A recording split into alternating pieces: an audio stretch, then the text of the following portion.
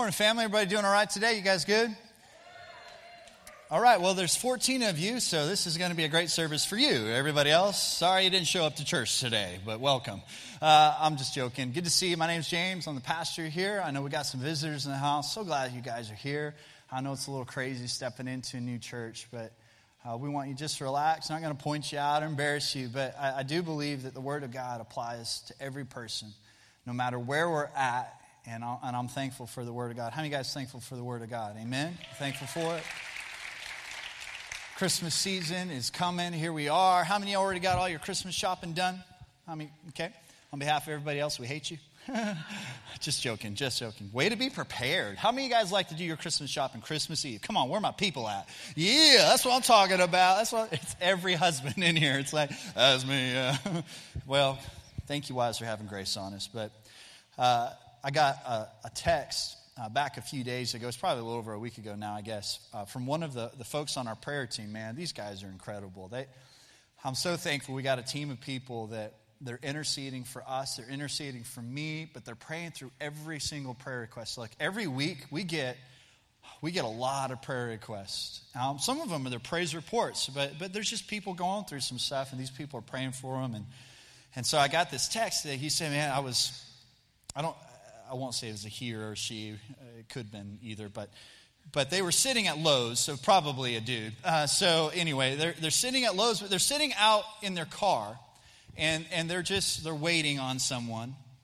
And as they're waiting out there, this guy, they say he was probably in his 30s or so, comes running out with a cart, and he goes rushing up to his truck, and he just starts throwing everything in the cart, from the cart into his truck. Just in a huge hurry. And then he jumps in his truck and he just takes off out of the parking lot. And this is how sensitive all these guys are. They're there probably praying already, and they just start praying. Just praying for them that God that would just keep them safe, and whatever they're in a hurry to go, whoever they're in a hurry to go see, that God would just bless their time with them, and that they would keep everyone else safe on the road. Just bathing the whole thing in prayer. But then as they got out of their car, they went in, come to find out the guy was robbing the place. And they're like praying God's blessing on him and God would protect him. And so they said they're going to polish up on their reading on praying with discernment. And I think that's a good idea. I think it's important that we operate in a place of discernment. As I travel around the world, you go to third world countries and the need is evident. You go into a developing nation or third world country, and it's really obvious what you need to be praying about because you can see it all around you. I think what's a lot more tricky, though, is when we're operating around our everyday here in this country, here in our culture, because we're so blessed. God has prospered us. And I'm so thankful for that. But sometimes the issue is that because we operate within that, we get comfortable before we know it. I think we can become vulnerable to what the enemy would want to do in our lives. And I think it's important that we have discernment to see where we are. Today what I want to talk about just having an honest heart. Taking an honest look at your heart, where you're at. We're going to do that by looking at the book of Revelation. That's the book that we're getting into this next week, the book of Revelation. Now, just so you know, it's not the book of Revelations. Or for the Cajuns, Revelation, or however you would say it. It's the book of Revelation. It's actually one revelation that they're communicating about. And the revelation that they're communicating about is found in the first few words of the book. In Revelation 1:1, the revelation of Jesus Christ. The whole book is written to help us have a revelation and understanding of who Jesus Christ is, who he is in our lives, who he is as ruler, who he is as king, to have a revelation of that. The Bible actually says in the book of Revelation that if you read that book, you are blessed just by reading that book because you're going to have a deeper understanding of who God is. And the book of Revelation is actually broken into 4 different parts. There's the intro, and then there's the letters to the 7 churches, and then it talks about the tribulation, and then it talks about eternity. But a lot of people, when they get into Revelation, they want to make it like all about the mark of the beast. Like, it's the mark of the beast. What's the mark of the beast? I mean, what's it going to be? Is it is it a chip? Is it a tattoo? Is it something else? It's a little bit more subdued, a little bit harder to identify. Is it some sort of logo from a sports team? Is it LSU? Is that the mark of the beast? What is the mark of the beast? They're trying to figure these things out. And they just operate in a place of fear, trying to figure out, because they're gripped with this thing. And then some people, they want to focus about, well, the rapture. I mean, when's that going to happen? We're going to be raptured. The rapture, is that going to happen before the tribulation? Is that going to happen in the middle of the tribulation? Is it going to happen? Are we going to have to go all through the whole tribulation and then we get raptured after the tribulation? And people are gripped in fear and they want to argue about this. Just so you know, as a church, we are a pan-trib church. In the end, we believe it's all going to pan out, so we don't really need to be fighting about it and wasting time on it. We just need to live the lives that God has called us to live. But really what's happening in the book of Revelation is it's trying to help us get a picture of where we are and who we are so that we are prepared for the coming of Christ. That's really what it's trying to set us up to do. But I think, and what we're going to focus on today, we're going to focus on these 7 letters to these 7 churches. And basically, these 7 churches, they're actually all located in what is modern-day Turkey, Western Turkey. There were a lot more churches than these 7 churches, but these were the churches of influence. This is where a lot of the other churches would come to figure out what is happening, what the apostles are communicating down the chain. It's also a place that a lot of churches were planted from. These are churches of influence. And I think that's really important. Because a lot of times, churches of influence can be the most susceptible to what the enemy is trying to do. Because they're fast moving, they're progressive, they're reaching a lot of people. They may be finding a lot of success, and in that place of success, they could get comfortable, and before they know it, the enemy could worm his way in and create a lot of damage. And so, Jesus is writing these letters to these 7 churches, helping them understand exactly where they're at. I think this poses 2 good questions for us to answer. If Jesus was going to write a letter to New Life Church, let's make it even more specific, a letter to New Life Church in Cabot, Arkansas, what would Jesus say to our church? What would he communicate to us? To make it even more personal, if Jesus was going to write a letter to you and where you're at and how you're doing and how it relates to his kingdom and how it relates to the body of Christ, what would he say if he was going to write a letter to you?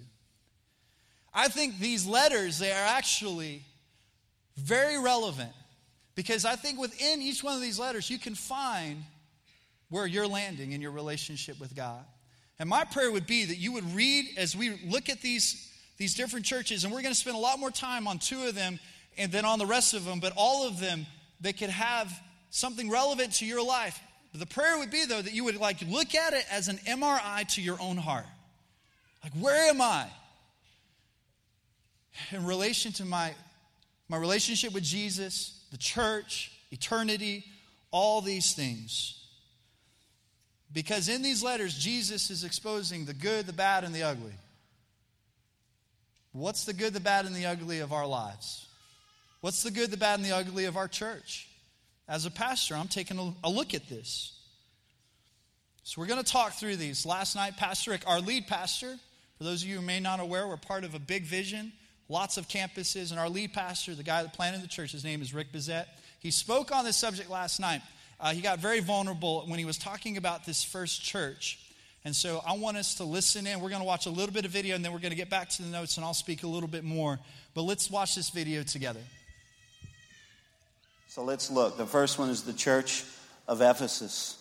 Reading in the book of Revelation, chapter 2 and verse 1, all the way through 3. To the angel of the church in Ephesus write, I know your deeds, your hard work, and your perseverance. Like, man, it seems like such a solid church. Everybody wants people to have hard work and to persevere. I know that you cannot tolerate wicked people, that you have tested those who claim to be apostles, but they're false teachers, but are not, and have found them false. You have persevered and have endured hardship for my name. This is amazing. And have not grown weary. So it's encouraging, like it's saying some incredible things. They're hard workers. They're very, very dedicated. I would love to pastor a church like that. In fact, I do. These people were big producers. They were leaders. This would be a great church to be around. I try to hire people who are very similar to this. If you're a person who ever gets to hire someone, you would probably want to hire someone who perseveres, who endures, and who's somebody who sticks it through, like loyal people who want to hit the tape and finish. This is what these people are about. And I just want to stop for a second and just say, because this has nothing to do with the sermon, but I got to say it. In the day that we live in, so many people have gotten to be lazy. They don't get up early enough, and they don't stay in the game long enough. They quit too early. They don't work hard. If you talk to people that own businesses, and they often tell me this, that when they're interviewing someone for work, like as soon as there's a break in the conversation, they want to know, what's the benefits? When do I get off? And do I have to really stay to 5 o'clock every day? And let me tell you, God makes warriors, and warriors work. And I don't know if you're a worker, but God is asking for you to be someone who has like fire in your gut to get up and do things. However, interesting enough, that he rebukes these busy people. So there is a balance, and I think that we all have to see it, like look at it honestly. Because in Revelation chapter 2 and verse 4, the very next verse that we didn't read, he said, you're doing great, you're working so hard, I'm so proud of you, yet I hold this against you. You're forsaken the love you had at first. Like what? You know, it's incredible to be encouraged by someone you honor, someone you love. But when they correct you and they give you some pushback, it's very hard. It's like Michelle, like I just love her, but if I tell Michelle, I just you're so cute, pretty, I just love you, but you don't make gumbo as good as my mom. You know, I mean, no, that's going to be an issue. Well, this is what God will do. He will tell you where you're doing well. He's not going to ham it up. He's not a sanguine. He's going to be straight. Here's where you're doing really well, but let me tell you what we have to work on. It's more than that here in this story, because he says, I hold it against you, which means that he charges. And that you have forsaken. This word forsaken is very similar to the same word in the Greek when a couple gets divorced. Like, you have divorced me. We used to be in a relationship. What happened?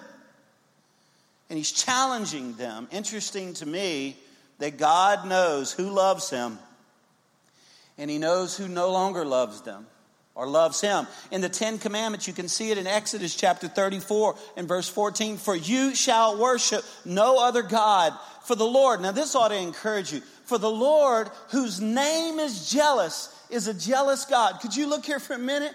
This ought to encourage you. Like your God, he's a jealous, like he really wants you to love him. That's amazing to me that he doesn't even say that I'm a jealous God. He brings it to another level. He says, my name is jealous. This is why he looks around to see who's worshiping him. And my goodness, when we were singing and worshiping earlier, it's amazing to know that he likes that. And yes, it's encouraging for all of us, but the Lord loves it. So here's where I want to get honest. How much do you really love God?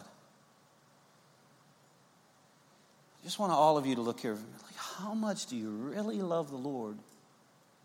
There's been a few times where I've had some friends around me, and I said to them, man, I think I used to love God more. I remember when I loved him more. I remember when I used to love the poor more. I remember when I used to love souls more. I remember that. What happened?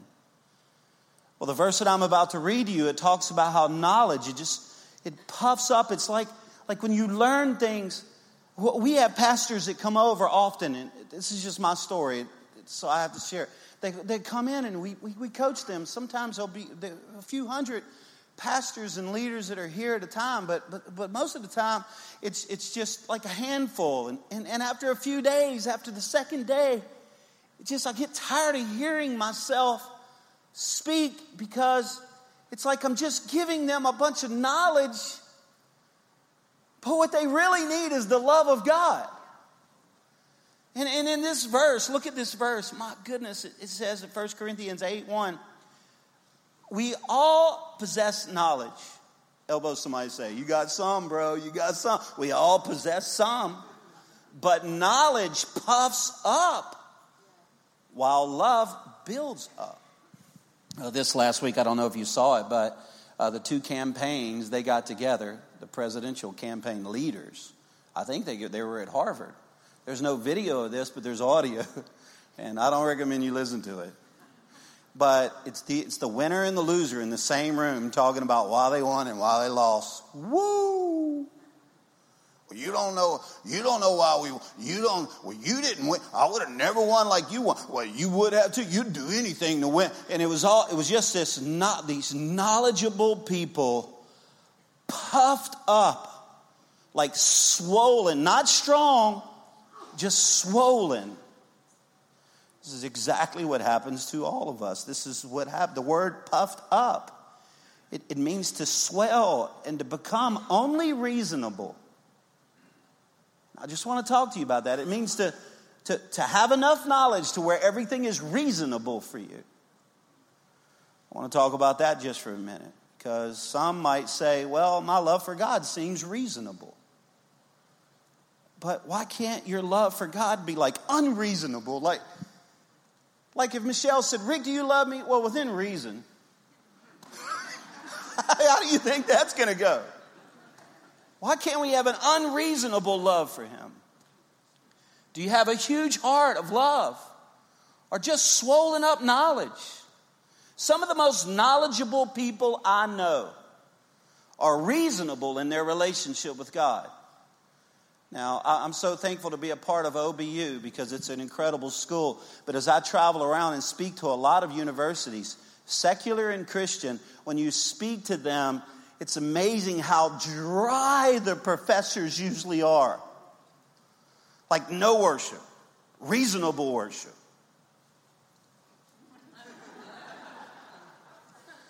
God forbid, I think we all have that reason. We all try to figure out where's our reason. The apostles, I often wonder when I read through the epistles, some of you, what are the epistles? Is that the wives of the apostles? No. But when I read through, I often wonder, how did they keep such knowledge and such love? This verse that I'm about to read to you, I can't stand it. But I'm going to read it to you. Paul, he was amazing. He was so close to the Lord. Look at what he said. How many of you have ever said this? I say 0. I know I never have once, and I'm not about to soon. Look at this. I speak the truth in Christ. I am not lying. My conscience confirms it through the Holy Spirit. Like he's setting this out like this is honest. Talk about an honest look. I have great sorrow and unceasing anguish in my heart. For I could wish that I myself were cursed and cut off from Christ for the sake of my people, those of my own race, the people of Israel. What? I pastor a church and I've never prayed, Lord, I don't mind being cut off from you for eternity. Just save one more of them, God. Okay? All I'm trying to do is to get you to understand that we can learn the word without becoming arrogant, and it can make us love him more. You can do it. Recently, and I do this all the time, every year in different places, I'll take my kids, like when we delivered turkeys at Thanksgiving to some really poor people. And I go in, and it's incredible ministry time, and they don't have something to eat unless you bring it to them. It's went over to this one lady's home, and she had 4 really cute kids, a Hispanic lady, and we were there, and she invited us in her home, and we prayed for them, and happy lady. You could tell she was a hard-working lady, but so thankful. And we walked out. I glanced over at my kids, and you could tell that it was just different. Like, you see, when you do an honest look and you see what's going on around you, it changes you. When is the last time you were wept because of the foster kids? There's thousands of them in Arkansas, and they're gearing up for Christmas, which means they're not gearing up for Christmas. I just believe that God would love for us to take an honest look. There's these young girls. We support this ministry in Germany. And this lady, they have these in the human trafficking, they bring these girls in to Germany. And they put them in these brothels, and they have no choice. They can't get out. It's like a prison there. I've walked around it praying, but these girls get to go in, and they give them perfume and flowers and hot chocolate, and they build relationships with them, and then they start whispering, I want to get out of here. Somebody's going to have to love for that to happen. There's a mom who's a member of NLC who recently broke in front of me, and I prayed for her. Her husband is in prison. He's a felon, and she didn't see it coming, and now he's gone like there's no income. She's just broken down, looking in my eyes like, what do I do? Just the need to care. Here's another question. I got a lot of questions today, and I'm sorry. I don't apologize for the sermon. I wish it was even more aggressive. But I'll tell you, the questions have to be, this is where you get honest. Are you at the peak of your relationship with God? These people were not, because they were moving through life. Often I'll say this, how many enduring relationships have you ever built in your life? Including your marriage or your friends or your kids or whatever's important, your mom. When you were traveling through life at a high rate of speed, like at Mach 2, how many enduring relationships can you really build traveling like that? And this is what I think he was saying to this church, like you were overloaded. You're just moving through life too fast. It's like people that are raising kids, and I've said it a few times lately because I'm warning you. Please, when you're raising your children, there's so many things they can do. And I applaud sports and the arts and get them in something, but in everything, no.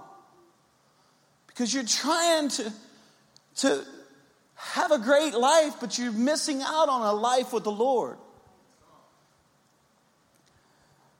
John chapter 10 verse 10 says, a thief comes only to steal and to kill and to destroy. And I've come so that they may have life and have it in abundance. If Satan can't make you bad, he'll make you busy.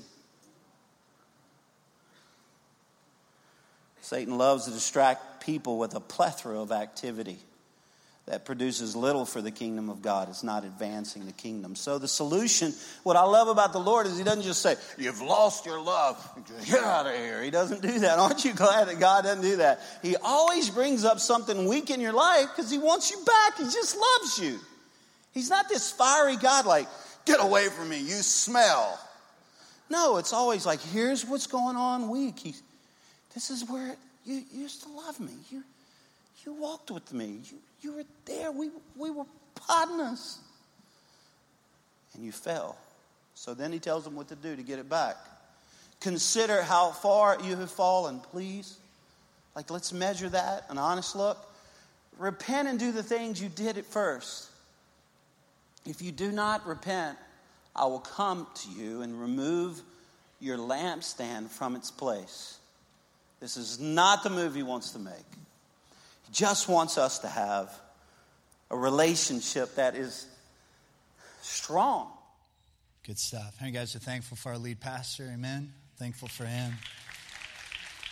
You know, the way that I would relate to this, I remember when I went to Bible school. And when I went to Bible school, there were a lot of us that were similar. Man, we were just passionate about God. Just like so passionate about God. And if you came and asked any one of us a theological question, we'd just be like, I don't know, man. I just love Jesus. I just love Jesus. I want to do things for Jesus. That's it.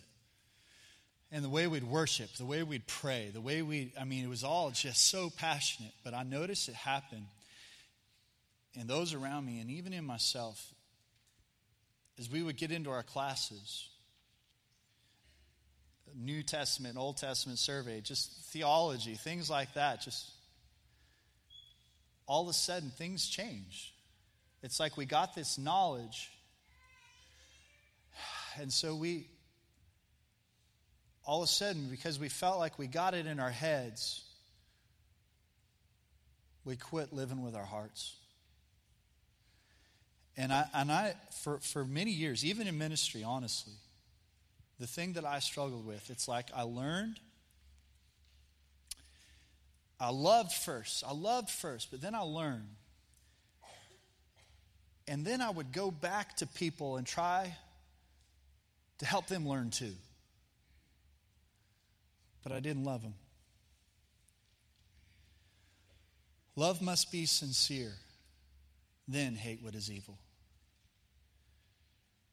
And it's not your opinion of whether or not you sincerely love or not. It's the other person's opinion of whether or not you sincerely love.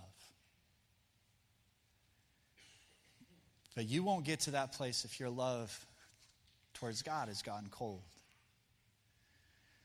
Another church that you might be able to relate to, the church in Smyrna.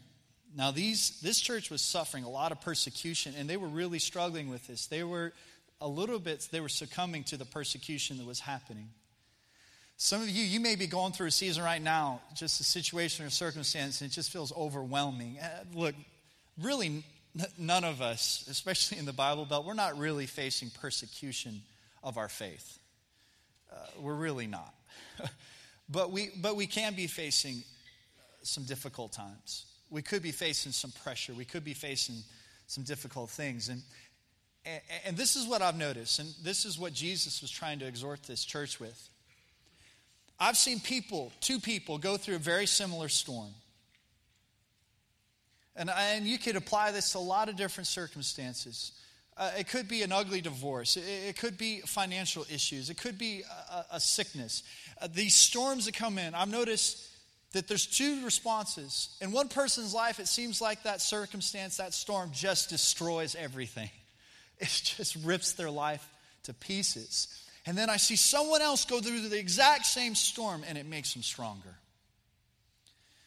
And as you get closer, what you realize is one is very closely tethered to Jesus. And is finding their identity and their security in something that is bigger than the natural. And what he is exhorting this church to do is stay close to Jesus. No matter what persecution you face, if you'll stay in that place, then the storm will only strengthen you. That would be my prayer for you as well. Then there's a church in Pergamum. Now this one, it starts off really positive. He says, you've remained pretty faithful to me, but what you don't realize is the enemy has wormed his way in. You've allowed some demonic things around your life. Look, I know a lot of really, really strong believers that never mean for anything like this to happen in their lives, but they slowly but surely kind of let their guard down in a few different areas. There's this verse that I always think about. This is kind of a measuring stick for me. And this is not in your notes, but you can write it down, look at it later. It's in Philippians chapter 4, verse 8. Philippians 4, verse 8. It says, finally, brothers and sisters. Raise your hand if you're a brother or sister. Okay, so this applies to all of us. Whatever is true, whatever is noble, whatever is right, whatever is pure, whatever is lovely, whatever is admirable, if anything is excellent or praiseworthy, think about such things. Like, that's like your measuring stick for what you should be looking at, focusing on. So next time you get on Facebook or you get on social media, let the Word of God be your standard for what you allow yourself to be subjected to, what you put on there.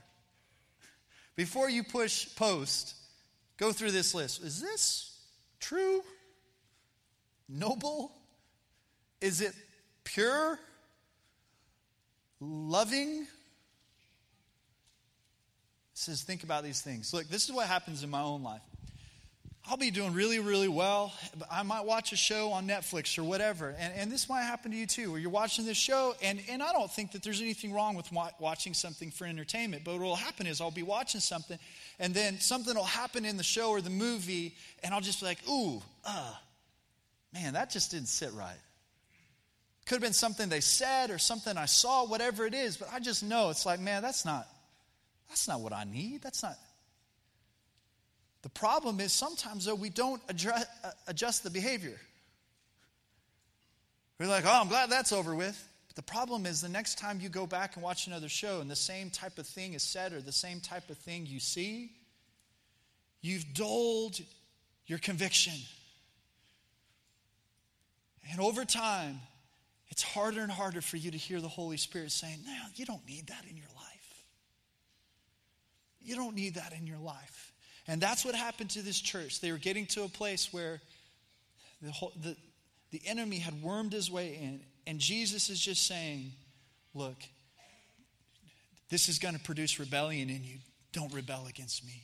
Repent so that the enemy can't have his way in your life. The next church, the church in Thyatira. Now, this church had slipped in what the word would refer to as a Jezebel spirit. It's a perverse, sexually immoral type thing. And that's what these guys have fallen into. And this can be a major trap in our culture. Did you know that the revenue that comes in from pornography is still greater than all the major sports combined? On an annual basis, pornography brings in more money than the NFL, the NBA, and Major League Baseball combined. This is an issue. And I've seen way too many godly people. They love the Lord. It always starts small. It always starts in small ways. But what happens is they get into this thing and they're embarrassed. And so they keep it a secret. And the longer they keep the secret, the more damage it is doing, even though they don't realize the damage that it's doing. And then eventually, whether they get caught or they confess, they've been in it so long that the consequences are tremendous. If I could give you one piece of advice from the bottom of my heart, you need to run to repentance as soon as you can. And you don't need to worry about the fear of what it's going to mean. You need to fear God. You need to fear whether or not you can approach Him with confidence and be in His presence again. But you need to confess this because it's going to destroy your life. And this was the exhortation that Jesus is trying to give this church. Look, you've got to see this thing. It's going to kill you. The reason why Jesus hates it is because it's like anything else. It becomes a counterfeit to the real thing. Pornography is you settling for a counterfeit of God wanting to have true intimacy in your life. And that was the reason why He hated religion, because religion was a counterfeit to relationship with Jesus. That's the reason why He hates it, because it's killing your intimacy with Him. You're settling for a counterfeit. There's also the church in Sardis. This is what he said to them. I know your deeds. You have a reputation for being alive, but you're dead. Wake up. This is literally the church of the Walking Dead. Like, they were going around, and here's the thing. This is a church that had a reputation for being like the place to be, man. They had it going on. They had the most relevant thing going on in their time. And it looked like from the outside, man, this is awesome. What a great church. But in reality, they were dead. God, help us never to become that as New Life Church. Because it could happen, and this could be happening in your own life. You have this reputation for being this great Christian and everything. You've got it, but in reality, on the inside, you're dead. You're dead. And Jesus is saying, wake up again. Wake up. See that this is happening in your life. Also, the church in Philadelphia, not the one in Pennsylvania. This is different. It's a different place in the world. This church was not rebuked at all. Like, Jesus had really good things to say about this church. They were faithful. He loved that they knew how much he loved them. But there was one thing that he was exhorting them to do, and that was hold on. Hold on. Hang on. Revelations 3 verse 11. I'm coming soon. Hold on to what you have so that no one will take your crown. And I think that this could be a word from the Lord for some of you. You're doing so well. You're doing so well. Don't give up. Don't give up. Don't give up. Keep holding on. Keep holding on to the hope that you have in Jesus Christ. Let some people know around you. If you're starting to get weak in your faith, let some people know so they can come alongside of you and support you and encourage you. But hold on. Hold on to the faith. Don't let go just because his promise seems late. His timing is not your timing, but he is faithful. He's faithful. He'll bring it at the right time. Keep holding on. And then there's the church of Laodicea. The church of Laodicea, and this is kind of where we're going to land, because I think this is another church that unfortunately the church in America, at least, there's a little bit too much that we can relate to in this. And I think there's a chance that some of us could struggle with some of these things. But this is what he addressed them with. In chapter 3, verse 14, it says, to the angel of the church of Laodicea write, these are the words of the Amen, the faithful and true witness, the ruler of God's creation. This is Jesus speaking. I know your deeds, that you are neither cold nor hot. I wish you were either one or the other. So because you're lukewarm, neither hot nor cold, I'm about to spit you out of my mouth. You say, I'm rich. I've acquired wealth. I don't need anything. Man, we got everything that we need. Why would we need anything else? We got everything that we need. But you do not realize that you are actually wretched, pitiful, poor, blind, and naked. The amazing thing about this is it's almost like Jesus is saying, I really do prefer cold instead of just lukewarm. And I always thought that was interesting in the scripture, because when I read that, I'm like, no, I mean, that can't be right. Like, he should have just said, be hot or be hot. But he actually prefers you being cold. Like, how could that be good? You know, in marriage, you make a lot of sacrifices, right? You're supposed to. The Bible says that husbands should lay down their lives for their wives, like Christ did for the church, you know. And so there's some sacrifices you make. And here's the deal. I miss it more time than I get it. But there is one area that I feel confident that I live very sacrificially towards my wife. Very sacrificially. And that is when I am in my bed and I am warm and she takes those feet that are like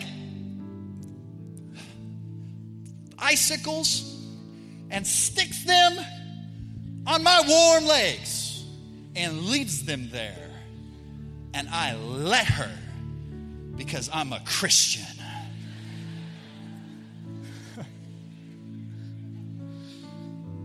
My wife is like a lizard. She does not have the ability to produce her own heat at all. At all. She just can't do it. If she doesn't have another source of warmth around her, she'll just die. She just will die. And so she's so thankful to have a normal mammal who lives with her that produces body heat that she can come near to get warm again. I think maybe the reason why Jesus just prefers you to be cold, because he knows at one point or another you're going to be cold enough, you're going to be desperate to be near something warm again.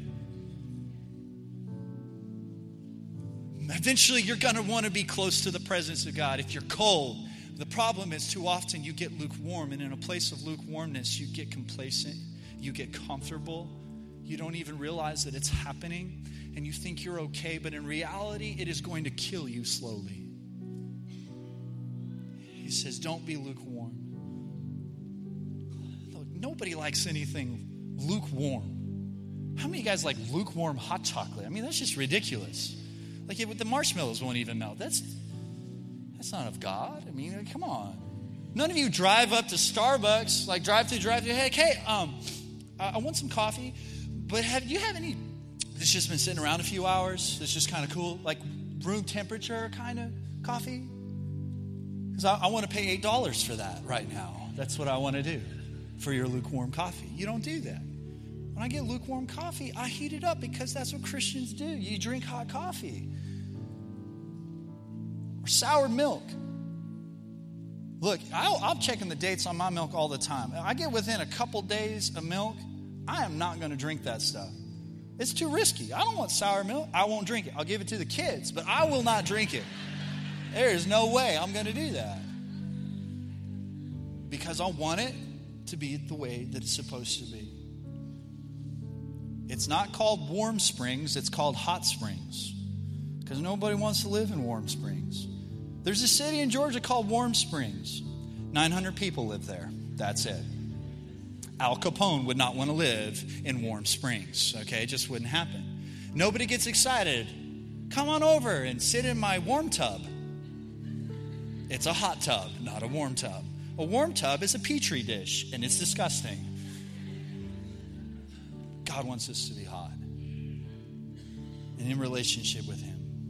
Revelations 3:17 says, because you say, I'm rich, I have become wealthy, and I have need of nothing, you do not know that you're wretched, miserable, poor, blind, and naked. It's embarrassing when you get caught naked. I had a friend that he was at a hotel, ordered some room service. And when he got done eating, he was setting the tray outside his room. The problem is the door closed behind him. The bigger problem was he was completely naked. Well, what do you do at that point? You have to go to the front desk.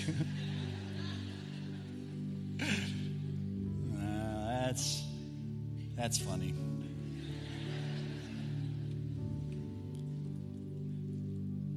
In my own life, I just don't want to get caught unclothed with God's grace, mercy, and love. I want Jesus to return and find me thinking that I'm doing well, but in reality, I'm miserable, poor, wretched, and naked. I want to be around the things of God. And Jesus is saying he's just really sick of their indifference. That's the biggest thing. In 1986, the Nobel Peace Prize recipient said these words during the acceptance speech. He said, the opposite of love is not hate. The opposite of love is indifference. It's just not really caring. You know, as Pastor Rick was talking about the different things, here's what I'm convinced of. If you knew what the church did, if you really knew what the church did, it would move you. It would move you. It would move you emotionally. I don't care how hard you think you are, how tough you think you are. If you could really see what was happening in people's lives, it would break you. But the truth is, you have to be close enough to it to even know what's going on. You got to be close enough to it. And as we talk about the things that this brokenness, the things that are happening, are hurting people around you, there's a real good tendency for you just to kind of throw it in and mix it in with the rest of the news that you're going to hear. And what Jesus is saying is, please don't be indifferent to the hurt.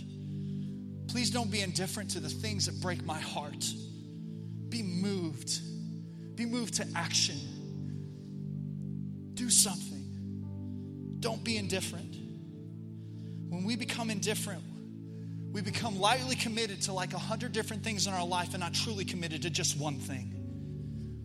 And there's just one thing that we're going to take with us. And that's our relationship with Jesus. I think that has to be the priority. Revelations 3:19. This is the hope. This is because even to this church, it's so...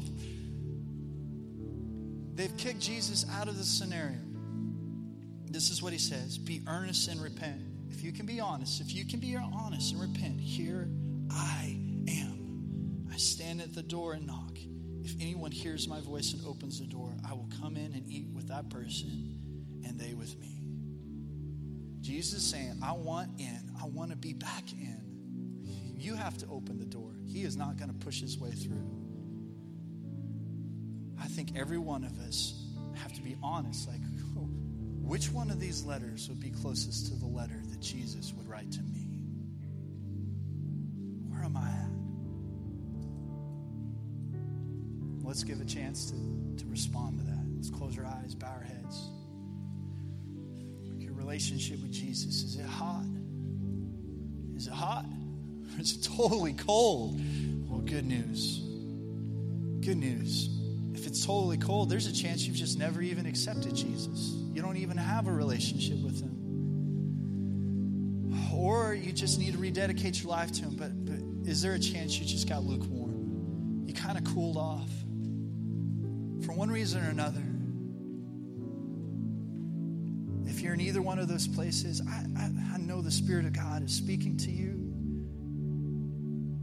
But I do believe it's important that you're bold enough to respond. If you're here today and you would say, I need Jesus, I don't even have a relationship with him, or you know that your relationship with him, it's off track. You've gotten cold or lukewarm and you need to come back to him. You need to open the door again and invite him back into your life. If you're either one of those people, would you be bold enough to raise your hand right now? And as soon as I see your hand, you can put it down. But I want to pray with you today. Got it, got it, got it. Yes, yes, yes. Anybody else? I just need to get right with Jesus. Yes, ma'am. Yes, ma'am. Anybody else? Got it. Thanks, man. Anybody else? Yes, sir. God's going to honor. Anybody else? Got it. Thanks, bro. Yes, ma'am. Thank you, guys. Anybody else? Got it. Thanks, bro. Praise God. Don't resist this moment. Come on. This is not a good time to be stubborn. This is a really good time to just be honest. In your weakness, his power is going to be made perfect. Anybody else? I just need to get right with Jesus today. Yes, sir. Thank you.